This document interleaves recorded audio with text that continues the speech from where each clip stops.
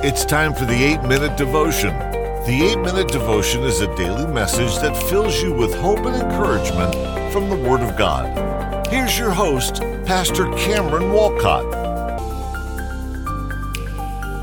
Well, hello, and welcome back to the 8-Minute Devotion. Once again, our Friday episode. It seems we get to Fridays so quickly, doesn't it? Time truly does fly by. We've been doing this podcast this is already into our 6th year, so we thank God for that, and we've been doing video podcast for close to 6 months now, so time does fly by, but it's such a privilege to be able to serve God, such a privilege to be able to share God's word in this avenue and, any other avenues that God gives us. So we want to encourage you, please do share this podcast with others, whether you watch on YouTube, Facebook, or whether you listen, it might be Apple, Spotify, Audible, it could be straight on the Podbean site. However you consume this podcast, please rate it, review it, share it with others to get the message out to as many people as possible. Also, you always can send us your questions that we can answer in a future episode. You can email us the questions at the8minutedevotion@gmail.com. That's the8minutedevotion@gmail.com. Or you can just leave them in comments on Facebook, on YouTube, however you can reach us, but especially that email. Do send us your questions. So we are looking at the book of Romans, and most of this week we've been looking at this concept of being crucified with Christ, because as we've said over and over in Romans, Paul makes it clear that we are saved through faith. Our actions cannot save us. Our actions cannot in any way save us. We are saved 100% through faith in what Jesus did. It's 100% by grace through faith. That's how we are saved. But then, of course, the question becomes, does that mean my actions don't matter at all? Does that mean I can do whatever I want to do and just say, Jesus, I believe in you, and I live a sinful life, and I give myself to sin, but Jesus, I believe in you? Is that how we should live? Paul said, absolutely not. God forbid. What a horrible thought, because he says, look, you are dead to sin. When you were born again, when you believed in Jesus, you died to sin, so don't you dare just keep living and celebrating your sin. Become righteous, become holy. And, one of the key ways, one of the key avenues by which we become holy, we looked at this week, being crucified with Christ. In other words, we realize my old sinful nature that pulls me to sin, that pulls me to degradation, that nature is still inside of me on this side of heaven, on this side of eternity. That old man is still inside of me, but he has been crucified with Christ. He is dead. I no longer have to give power to that old man because I have a new nature inside of me, and that is the nature of Jesus. And I can live according to the new man, not according to the old man. And the key was being crucified with Christ, as we looked at this week. Today, we're going to look at something in conjunction with that, and that's the concept that we are free from the law. Paul takes some time in Romans chapter 7 now, talking about the law and how it correlates with righteous living. And specifically, of course, when Paul talks about the law, he is thinking primarily about the Old Testament Mosaic law. He is thinking about the law of Moses that God gave his people under the Old Covenant.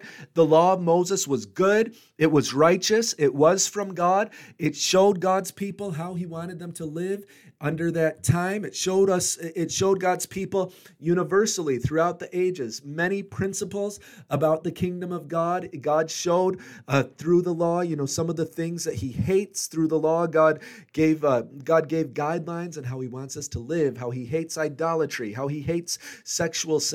God gave us many guidelines through the law. So what does the law mean for believers today? Are we still under the commands of the law? As believers in Jesus, do we need to check the Old Testament law and make sure that we are living under every part of that law? What does the law mean? Because the law was good, the law was given by God, but how does it correlate to New Testament, New Covenant believers? Romans 7, verse 7 says this, "What shall we say then?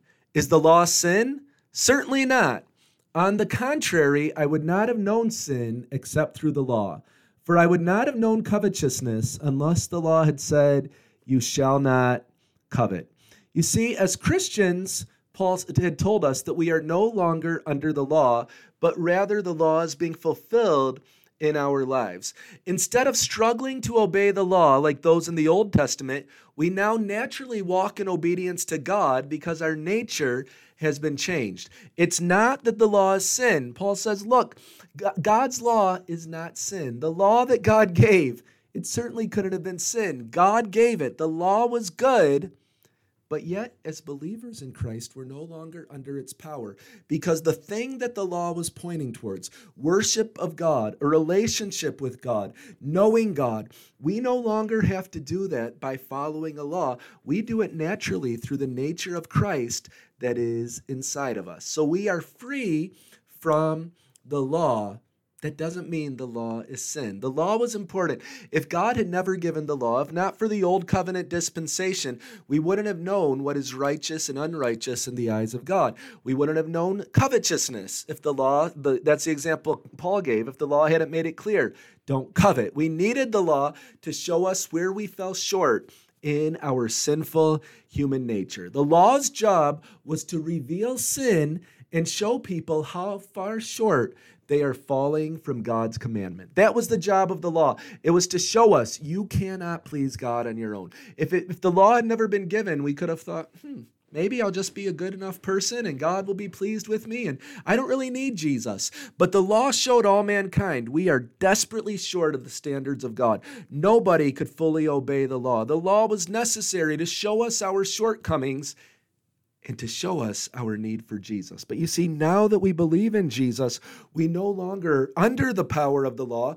We now are above the law. And it's not to say the law is bad. We're going to look next week and see how we fulfill the law. Believers actually are still called to fulfill the law of God, just like Jesus did.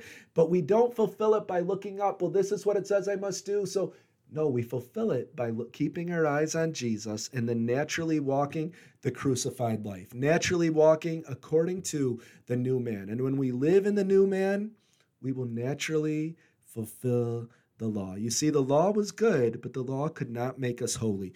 The law told us what we should do, but it never gave us power to do it. The law told us what we should not do, but it didn't give us power to abstain. It gave us the instructions, but it didn't give us the power. But when Jesus came with the new covenant, the power of the new covenant, Jesus gave us the power to obey what God always wanted. Jesus gave us the power to live how God always wanted. No longer just on paper, no longer just struggling to reach a certain standard, but naturally fulfilling it, having the power that comes from God to walk in the ways of God. We are free from the law, not to disregard and disobey. We are free from the law because we naturally follow God's ways through the new man He has put inside of us. Thank you for listening. We'll be back next week on the 8-Minute Devotion. Thank you for listening to the 8-Minute Devotion. Please subscribe, rate, and review the podcast wherever you listen to or watch it. And email us at the8minutedevotion@gmail.com with any questions or comments. May God bless you